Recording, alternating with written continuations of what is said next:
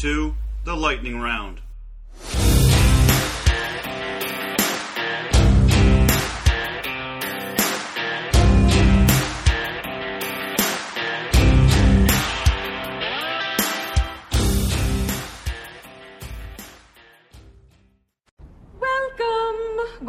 Welcome. Hello, and welcome to the Dave Kershner Lightning Round podcast. This is episode 25. I am your host, the slightly unstable Dave Kershner. It is week 39 in the 46th Quadrennial Hunger Games. Oh, Nelly.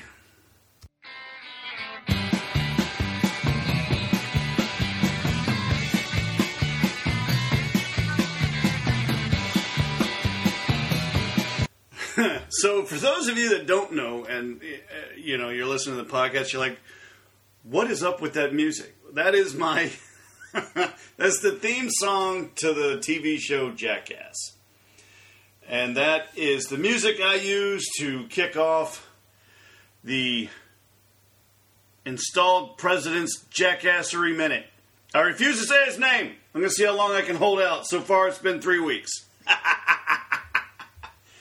Anywho, so last week I did a decent job of limiting my jackassery minute to about 25 minutes or so. Roughly 30 maybe, give or take. Anyway, so things I want to talk about today. So there was an interesting little article I read about OSHA. And if you remember, OSHA is the federal agency that the installed administration... I almost tripped up. I almost said it. The installed administration is using to force these vaccine mandates. And what I found to be most interesting was an article that called out... okay, so we're going to talk about OSHA first, and then we're going to talk about supply chain stuff. New information is coming to light about that. HR 127, and there's some things still going on about the U.S. Defaulting and the debt ceiling and things like that. So we're going to try and cover those. I'm going to try and do as quickly as I can, give you as much information as I can, and then move on to the preparedness topic for this week. So, up first is OSHA. It turns out, okay, so the feckless installed administration is forcing federal agencies and any private companies over 100 employees to mandate vaccinations. A large number of these corporations are now telling the installed administration to go pound sand. My wife hates that phrase, by the way, but I use it all the time. Go pound sand basically means F off. Get to stepping, brother. I ain't doing what you're saying, so bugger off. That's basically what I mean when I say go pound sand, buddy. Let me know how that turns out. Anyway, the administration is using OSHA to force these vaccine mandates. And now you have large airlines, they're saying, no, we're not going to do it. There are restaurants that are pulling out of major cities because they refuse to be the vaccination police. In-N-Out Burger over in San Francisco is one of them. A little side note there. All of these states that have these crazy laws about shoplifting no longer being a felony until you reach a much higher dollar amount threshold for stolen goods, guess what they're doing? They're closing their doors. They're getting out of these crap hole neighborhoods and cities, and they're sticking to the suburbs where these laws don't apply. So, once again, the left is, hey, look at that. Oh, I just stepped on a landmine. I'm missing my leg from the knee down. Oh, look at that, another landmine. I blew off the other leg. Ah! now I'm crawling. A landmine. Oh, I blew off my arm. Ah! They're doing this to themselves, and they wonder what's going to happen in 2022 and 2024. You got people, pundits, liberal pundits, saying if the left doesn't step away from all of this socialist nonsense and progressive crap, they will never win an election again. These are liberal pundits. And the people that they're talking to are agreeing with them. And they're liberal commentators. The writing's on the wall. These people see it and they refuse to acknowledge it because they don't want to upset Ilhan Omar and AOC and Bernie. His Bernie bros. Keep on going, guys. Just keep going. Because I would love to see 8 to 16 years of Republican control in this country from the White House all the way to the lower chamber of commerce and the House of Representatives. That would be awesome. We've already got the bulk of the state legislatures and governorships. But these guys, I mean, they're going for broke. They're putting all their eggs in that basket, and every one of them eggs is going to wind up on the ground in a scrambled, heaping mess. But anywho, OSHA is being used by this administration to enforce their vax mandates. Hey, if you want to get the vaccine, go get it. If you don't want to get it, don't get it. I don't know why this has to be political, but they made it political. To me, I don't necessarily want it. I equate it to a flu shot. But, you know, if getting the vaccine means that if I contract the Delta variant, because the vaccine's been coded to only work on the original strain the vaccine's only been coded to work on the original strain of COVID. It's not been coded to work on the Delta variant, which is what people are getting when they have full vaccination, like Colin Powell. He got COVID. How'd that happen? I thought it was a vaccine. It's not. It's a flu shot. Anyway, you want to get it? Go get it. You don't want to get it? Don't get it.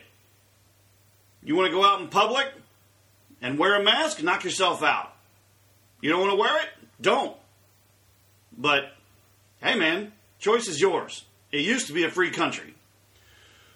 But OSHA, they're out here putting things up on their website which calls into question some very interesting things.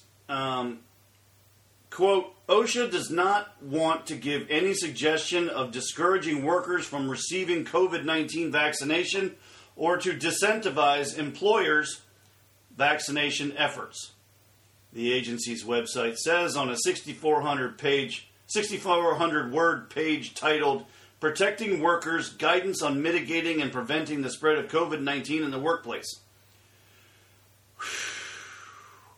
As a result, OSHA will not enforce 29 CFR Part 1904's recording requirements to require any employers to record workers' side effects from COVID-19 vaccination at least through May 2022.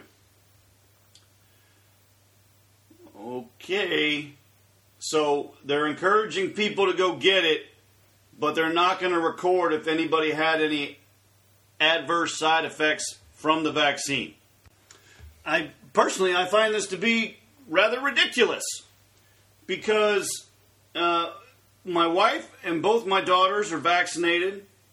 They chose to be, and both my daughters had COVID. My wife did not.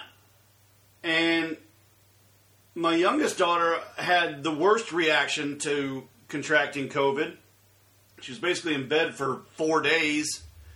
Felt like she had the flu. You know, she was achy. She was tired. My oldest daughter basically slept for 3 days. And then she was fine after that. And when they got vaccinated, those symptoms came back. Getting the vaccine made them sick. Returned to the achiness, the tiredness. My wife felt pretty much wiped out as well. She had never contracted COVID, but got the vaccine because she's a school teacher. And that's what she chose to do. So, for some reason, they're trying to hide any sort of adverse reaction to getting the COVID vaccine. That just doesn't seem kosher to me. This article actually concludes with, it isn't up to, quote, experts, end quote, and the elites to decide which truths the American people are allowed to hear. And that's true. If you get the shot, go get the shot. If you have an adverse side effect, like achiness, tiredness, if it lasts for 8 hours, 12 hours a day, that kind of stuff should be recorded so that they can tweak the vaccine, to tweak that COVID flu shot, basically. But they don't. They don't want to record that. They're still going through all of the death certificates where they inaccurately reported that person having died from COVID when they didn't. They simply had COVID in their body, but it was actually, lung cancer that killed them. But they don't want to report that. They want to say, oh, COVID was in the body, therefore COVID is what killed them. That's wrong. That's not true. And now people and these agencies that are doing the reporting, health organizations, whatever, they're all having to go back in and change their numbers to remove those people that died from other things other than COVID, because they're lying. And we caught them lying, just like in the election. I mean, seriously, this is no joke. They had people that came into the hospital and died of a gunshot wound, but they classified it as a COVID death because they had COVID in their body. It's that kind of crap. That's what I'm talking about. But OSHA doesn't want to document the symptoms that you encounter when you get the shot. It just does not seem logical to me that if you're going to push something as hard as the left has been pushing this, that you wouldn't want all of the empirical data that you could get your hands on so that you could make adjustments to your vaccine, to your flu shot, whatever it is. It just seems ridiculous.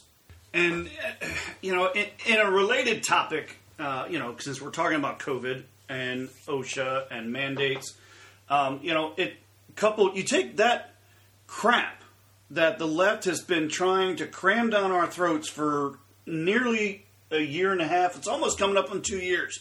I think we're 6 months away from 2 year mark where we're supposed to flatten the curve. But you take all the crap that the left has been doing, so starting in March of 2020, all the crap they did against Trump because he's mean tweeter. He says mean things, whatever. But you take all that crap, you throw in all of the stuff that parents are now learning about the education system that they thought that they could trust, and you get what we have in Virginia, where the Virginia governor's race happens in off-election years, so as to not, compete with the presidential election, or I don't know. But that's just I don't know why they do it, but that's just the way Virginia does it. But there's 12 days. I'm reading this article here. Oh no, next week. Okay, so this article's a little bit dated. But the race, as of the summer, showed the incumbent McAuliffe. McAuliffe. I don't know how to say his name. It's spelled weird. He was up by 5-10 points in the summer. Then parents started finding out about how they were jerking around with the education. And they started asking questions. And there were vax mandates. And there were all kinds of other things specific to Virginia that were taking place. But now, the Republican challenger, Youngkin, he's pulled even. So there is a distinct possibility that Virginia, at least the governor's office, could flip from blue dark blue to red. See, here's the problem with Virginia. So the western half of the state, 100% Republican. But there aren't that many people that live there. It's in the foothills of the mountains, of the Appalachian Mountain Range. Most of the population lives in Northern Virginia because they're all federal employees, basically. And then you've got clusters of people in and around Richmond and Norfolk. So, and Norfolk is a military town. It's a naval base down there. But, the funny thing is, what I'm reading is that the reason that Youngkin is drawing even with McAuliffe is because of moms, suburban moms that are finding out more and more about this crap in the education system, that they are not voting Democrat. They are not keeping this guy. Plus, McAuliffe also was on the record saying, the education department is the arbiter of all things knowledge-based, and parents should just shut up. It's basically what he said. I can't find the direct quote. But he basically came out and said, it's not your job as a parent to educate your children. And the suburban moms are like, F you, buddy. Guess what? You're not getting reelected. So all of these independents and these suburban soccer moms, they're leaving, at least according to the polls. But, the polls, as we saw in 2016 and again in 2020, polls don't amount to a hill of beans because they never seem to be right. So, I don't know. Anyway, I just thought that was interesting. I'd throw that in there. So let's turn our attention to the supply chain. So basically, I found an article at the Heritage Foundation, and basically the author went in and said, look, this has absolutely nothing to do with COVID. This has everything to do with government. Specifically, the feckless administration that was installed in a rather contested election. Let's just leave it at that. And and I'm going to say his name now, just because I thought it was funny. As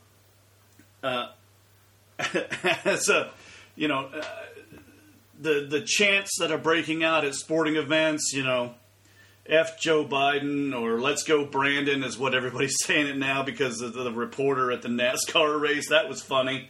That thing's not going to die. That reporter's never going to live that one down. But they're now referring to this administration as an absent administration, and they are now calling this knucklehead that doesn't know what day of the week it is. Oh my goodness, he had a press conference and he rambled for 15 minutes. Woo, that guy is not there. But they're now referring to him as Bare Shelves Biden. I said it. Look, I said it. Okay, it took me 3 weeks, but I said it. But I won't say it again, damn it. You can't make me. So, it's just... Here's the difference, okay? So, under Trump,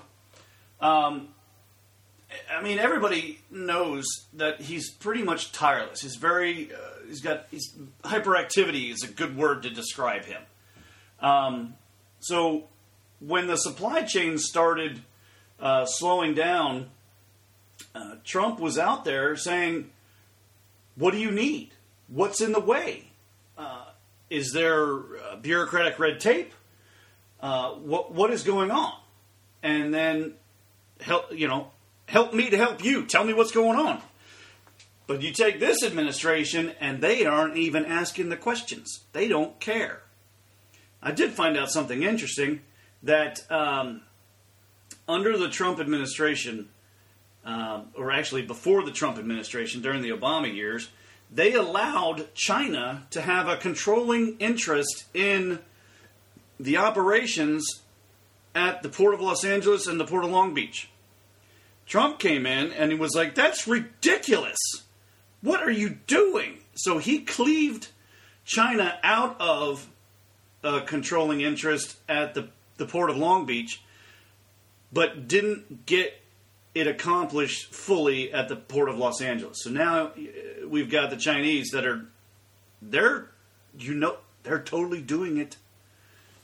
They're screwing things up. They're doing things down there. But I find it interesting, right? So they say, oh, we're working 24/7, and that's not true. They're running one crane out of 6 24/7, but then the government and this administration had to go in on bended knee and kiss the union ring for the longshoremen to get them to even do that. This is getting ridiculous. So, all right, I've talked about supply chains and ports and crap long enough, but here's something that'll just kind of put it in perspective for you.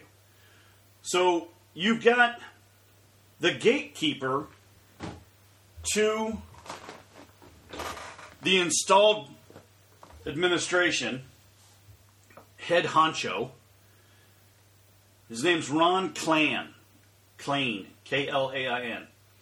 And then you've got the mouthpiece, Jen Tzatziki Sauce Pizaki. They and this administration are showing you just how much their disdain for the non-elites, the non-coastals. So anybody in America's heartland, anybody that's blue collar, anybody that's actually doing something to make this country go forward, they do not like you. They do not trust you. They do not want to do anything for you. So you have a Harvard economist, and former Obama administration official Jason Furman. He tweets out, most of the economic problems we're facing, inflation, supply chains, etc., are high-class problems. We wouldn't have had them if the unemployment rate was still 10%. We would instead have had a much worse problem. To which White House Chief of Staff Ron, I'm just going to say Klan, because they're basically, I'm just going to call him Ron Klan. He retweets it and says this with 2 down arrows. And he's basically endorsing that. Okay, great. So what exactly do they think we would have been better off doing if unemployment was at 10%? Then they're at basically what he just did is a message, and they're basically telling us how little they care about Americans, how little they care about the supply chain crisis, and basically you have no idea how bad things are about to get, is what they're telling us. Then you got Tzatziki Sauce. She comes out and says, oh shoot, where did it go? Well, I don't know. Basically, what they're saying to us through the Chief of Staff and through the mouthpiece that is Pizaki is basically, you're only noticing supply chain problems because you've never had it so good. That's what they're telling us. That's what they're telling you. This administration is a complete and utter joke. I cannot wait for them to be voted out or impeached. It would be happy days indeed if Republicans can take the House and Senate in 2022 and then impeach this idiot and some of his staff and some of the Joint Chiefs. What a joke this entire feckless administration is. I really, really hope and pray. My God, I've never prayed so much in my life as to have the hand of the Almighty fix this abomination. Oh, It would be happy days indeed. I will be up all night on election night watching those tallies. Oh, man. And I have one more thing. Speaking of school boards, there's a local school. Well, all of these school boards are under fire for the way that they've been behaving and the things that they're trying to teach. But there's a local one up in there's another suburb of Columbus called Olentangy. It's far north, east, west, northwest, north, whatever. So there are two moms running for this school board. And they're running because the school, their classes, their teachers are basically not following defined policy, particularly when it comes to presenting controversial topics. This one woman who's running, she has a 7-year-old kid in 2nd grade. And so she's listening in on a Zoom call, and they come to find out that the teacher had them do a transgender quiz to see if anybody wanted to switch genders or if they felt confused. And they're 7. They're 7 years old and in 2nd grade. Anyway, Olentangy's got a policy in place to handle all of these things that, the teacher needs to present it to their department head, and then the two of them, if they agree, need to present it to the principal or some facsimile thereof. Parents, I think, are supposed to be notified, and, the lesson needs to be age appropriate, and all of these things, these steps, and they're well thought out steps, and some of these teachers are not following that policy because these teachers are more interested in being activists than they are in being educators. And this is no more evident than when you go into your teacher's classroom and they have a BLM flag, or they have a Che Guevara, flag, or they have a gay pride flag. You see any one of those flags, you can ask to have it removed because that is a political stance. It is. So, in theory, you should be able to ask to have them removed, and you can make specific requests to not have the teacher's agenda being pressed upon you. So, or your child, I should say. That's the way it's supposed to work. But the education system has gone unchecked for so long, they think they're entitled to do whatever the hell they want. And now they're being called into question. And so this lady is running for a local school board, and a law professor from Ohio State, so it's local, came out and said, don't vote for her, she's a white supremacist. She's a soccer mom who didn't like her kid being questioned about transgender thought processes in 2nd grade.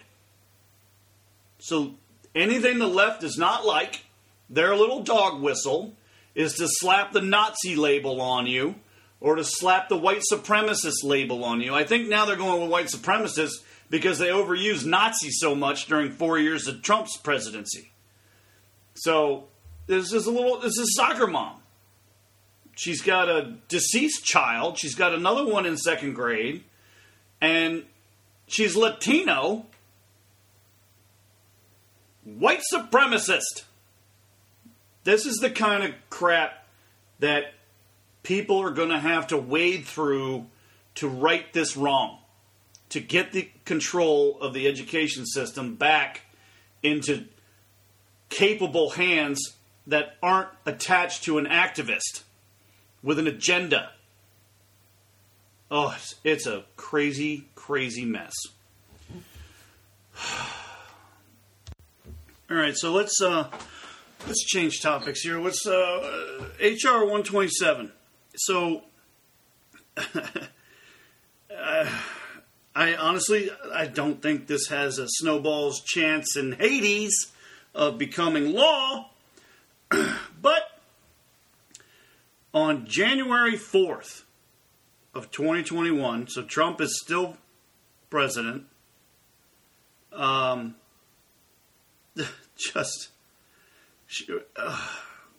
Representative Sheila Jackson Lee Well, that should tell you everything you need to know. But here's the thing I don't get. She introduces this Firearm Licensing and Registration Act, and she's from Texas. What is going on in Texas? How did it ever produce somebody who hates guns and gets them elected to the House of Representatives? That is, I don't get it. It's beyond me. But anyway, so she introduced this bill, and it's in a subcommittee it's in the House Judiciary Subcommittee on Crime, Terrorism, and Homeland Security. Oh, Nelly. All right, so let's get to it. So here's a summary that's on the Congress.gov website, and it says, this is the summary that they wrote. CRS is the author of the summary. And CRS is the Congressional Research Service of the Library of Congress, and it works exclusively for the United States Congress. So they're the ones that wrote up this summary, basically highlighting what's in the bill. And there are 7 key points. And they are: this bill establishes a process for the licensing and registration of firearms. It also prohibits the possession of certain ammunition and large capacity ammunition feeding devices. Heaven forbid they actually use the right word, which is magazine, but whatever. Number 2 is the Bureau of Alcohol, Tobacco, Firearms, and Explosives must establish 1, a licensing system for the possession of firearms or ammunition, and 2, a registration system for firearms. So you got to register it, and you got to get a license now, apparently. Number 3, in addition, the Department of Justice must establish and maintain a publicly available database of all registered firearms. No, that's not a bad idea at all. You know, let's have a publicly available searchable database that says, here's where all the guns are. That's genius. What an idiot. Number 4, and this one's kind of lengthy. The bill creates licensing requirements for the possession of a firearm and ammunition. The DOJ shall issue such a license if the individual is 21 years or older, undergoes a criminal background check and psychological evaluation, completes a certified training course, and has an insurance policy. It also outlines the circumstances under which the DOJ must deny a license, e.g., the individual was hospitalized with a mental illness.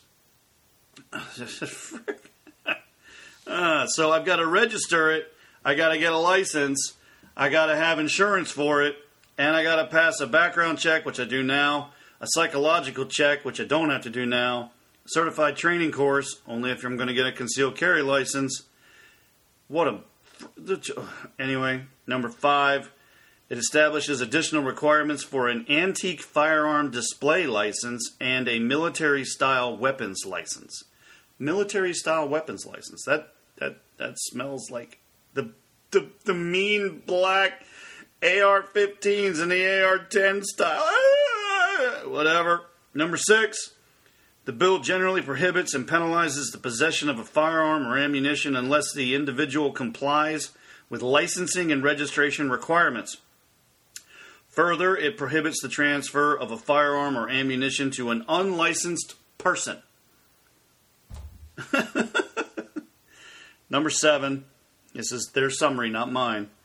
Finally, it generally prohibits and penalizes 1, the possession of ammunition that is .50 caliber or greater, and 2, the possession of a large capacity ammunition feeding device. So large capacity magazines they're talking about.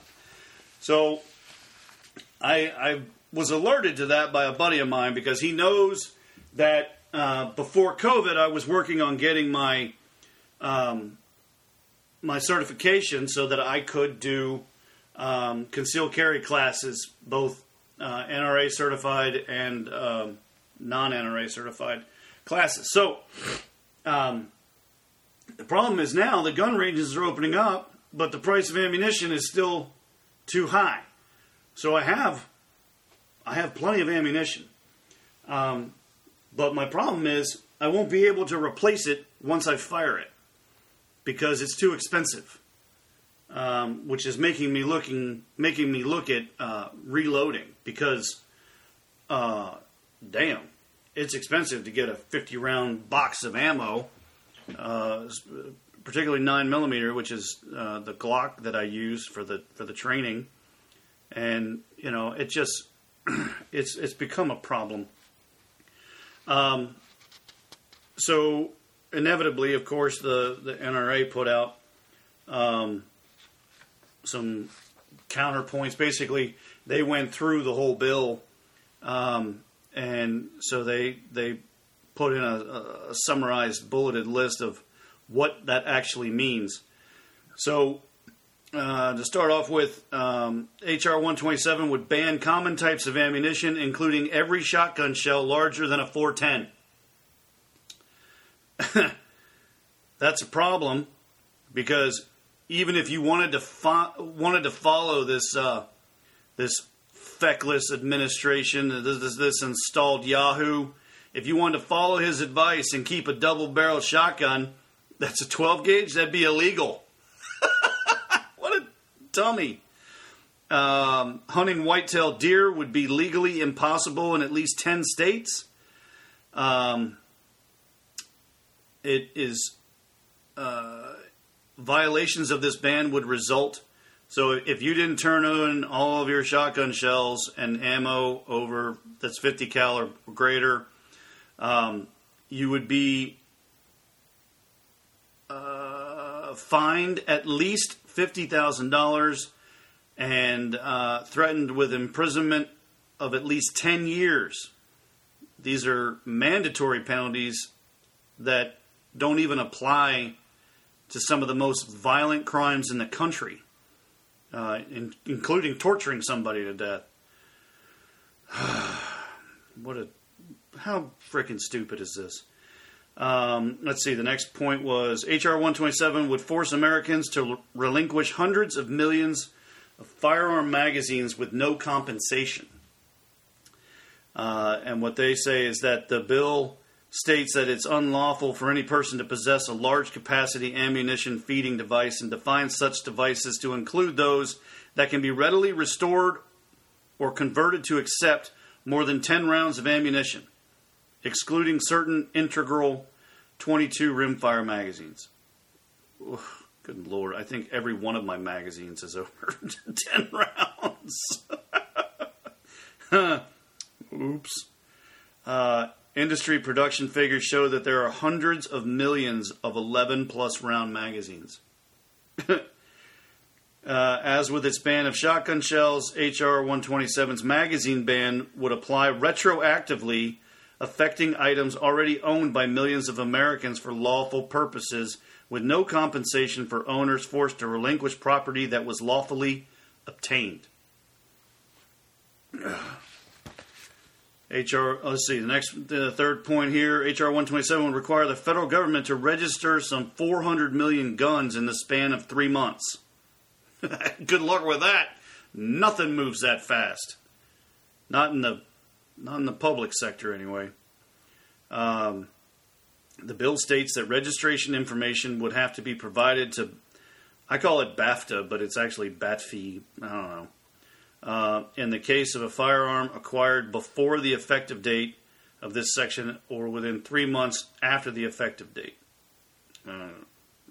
So if you have it beforehand, you have 3 months to register it. If you buy it after this is law, you have 3 months to register it. Okay. Bureau of Alcohol, Tobacco, Firearms, and Explosives would also have to create the registration system during those 3 months. Yeah, good luck with that, guys. Because the U.S. intentionally, they put intentionally in parentheses, that's a parenthetical, does not already have a national firearms registry, it would be impossible for the government to fairly and effectively enforce this system with respect to existing gun owners. Well, I don't know about that. I'm putting my tinfoil hat on right now, and I'm saying they've got one. They just aren't telling us. That one's, I don't know about that one. But, yeah, basically they would have a registry. Their fourth point, the firearm registry database would have to be made available to all members of the public as well as all branches of the United States Armed Forces, among others. So, basically, this would facilitate private discrimination against gun owners, including in such things as employment and access to essential services such as banking, insurance, or housing. Yeah, I could see the left just marching on down the road with this one and putting prohibitions in like you can't get a job if you own a gun, or you can't do this if you have a gun. They're already telling us that we can't do certain things if we don't get the jabs. They go on to say it also seems to presuppose that the military, which is prohibited by law from engaging in domestic law enforcement, has some role in policing civilian firearm ownership. Awesome. That would be. I mean, yeah, maybe there's some overzealous lefties in the military. I mean, there could be. I mean, you got that guy that squealed on Trump for having a perfectly legal phone call and wound up trying to get him impeached. I don't remember what that. Lieutenant Colonel Zinkman or Finkman or something. I don't know. Anyway, all right. Number 5, their fifth point. Ironically, criminals who possess firearms illegally would be self-exempt themselves from the registration requirement, and under U.S. Supreme Court case law, could not be required to disclose their illegal firearm possession through registration. Number 6, H.R. 127 would retroactively criminalize firearm ownership by young adults. So, yeah, this was a key point that kind of caught my attention. They specifically said you had to be 21. Well, current law is 18 to buy a long gun. That's a shotgun or a rifle, and you have to be 21 to buy a handgun. But this is saying everybody has to be 21. But yet, young men are required to register for selective service at the age of 18. So you have 18-year-olds that are out there shooting 50 cals, they're shooting M16s, they're shooting howitzers, mortars, grenade launchers, you name it. They're being trained on how to fire all these cool, big-ass weapons. But by God, in civilian world, he is not allowed to touch a firearm until he's 21. That is ridiculous. Their seventh point. HR 127 would actively discourage voluntary mental health treatment, including for combat veterans or victims of violent trauma, by permanently prohibiting the issuance of a license to anyone who, quote, has been hospitalized with a mental illness, disturbance, or diagnosis, including addiction to a controlled substance or alcohol. That's a... If you have some form of PTS, whether that be through active participation in a combat zone, or you're a victim of a violent crime, rape, if you seek treatment to try and get your life back in order so that you aren't constantly scared, or whatever your issue may be, if you seek treatment, your therapist will be required by law to report you as having received mental health treatment, and therefore you cannot get a gun. It also went on to say that anyone who has been hospitalized with a brain disease would also be ineligible for a license, including those suffering from brain cancer, epilepsy, and Parkinson's. Their eighth point. H.R. 127 would effectively price lawful firearm ownership out of reach for many of the poorest and most vulnerable Americans. They're doing this because they're going to be issuing tax masquerading as a government-issued insurance of $800 a year. Licensed applicants and even other members of their household as directed would also have to undergo a psychological evaluation at their own expense. So the person buying the gun has to go through the psych eval, and their spouse and children would have to go through the psych eval as well. What the? And the last point here, I think it was number 9. 1, 2, 3, 4, 5, 6, 7, 8. Yeah, 9. They just say H.R. 127 has a long way to go before becoming a law. Like I said, it's got 0 co-sponsors. Shocking. And that was sarcasm. And it's in the subcommittee now for the Crime, Terrorism, and Homeland Security. It's part of the House Judiciary Committee. It just seems utterly ridiculous. All right, well, that's what I want to talk about today. So this is the Saturday episode, the first Saturday episode that's just He Who Shall Not Be Named Jackassery Minute. So going forward, just remember Wednesdays will be just a preparedness topic and maybe some useful information about something that's going on in the real world. But by and large, we're going to keep them separate just so it'll make it easier and we can keep the show shorter. All right? Talk to you guys later. Be good. Happy Hunger Games. And may the odds be ever in your favor.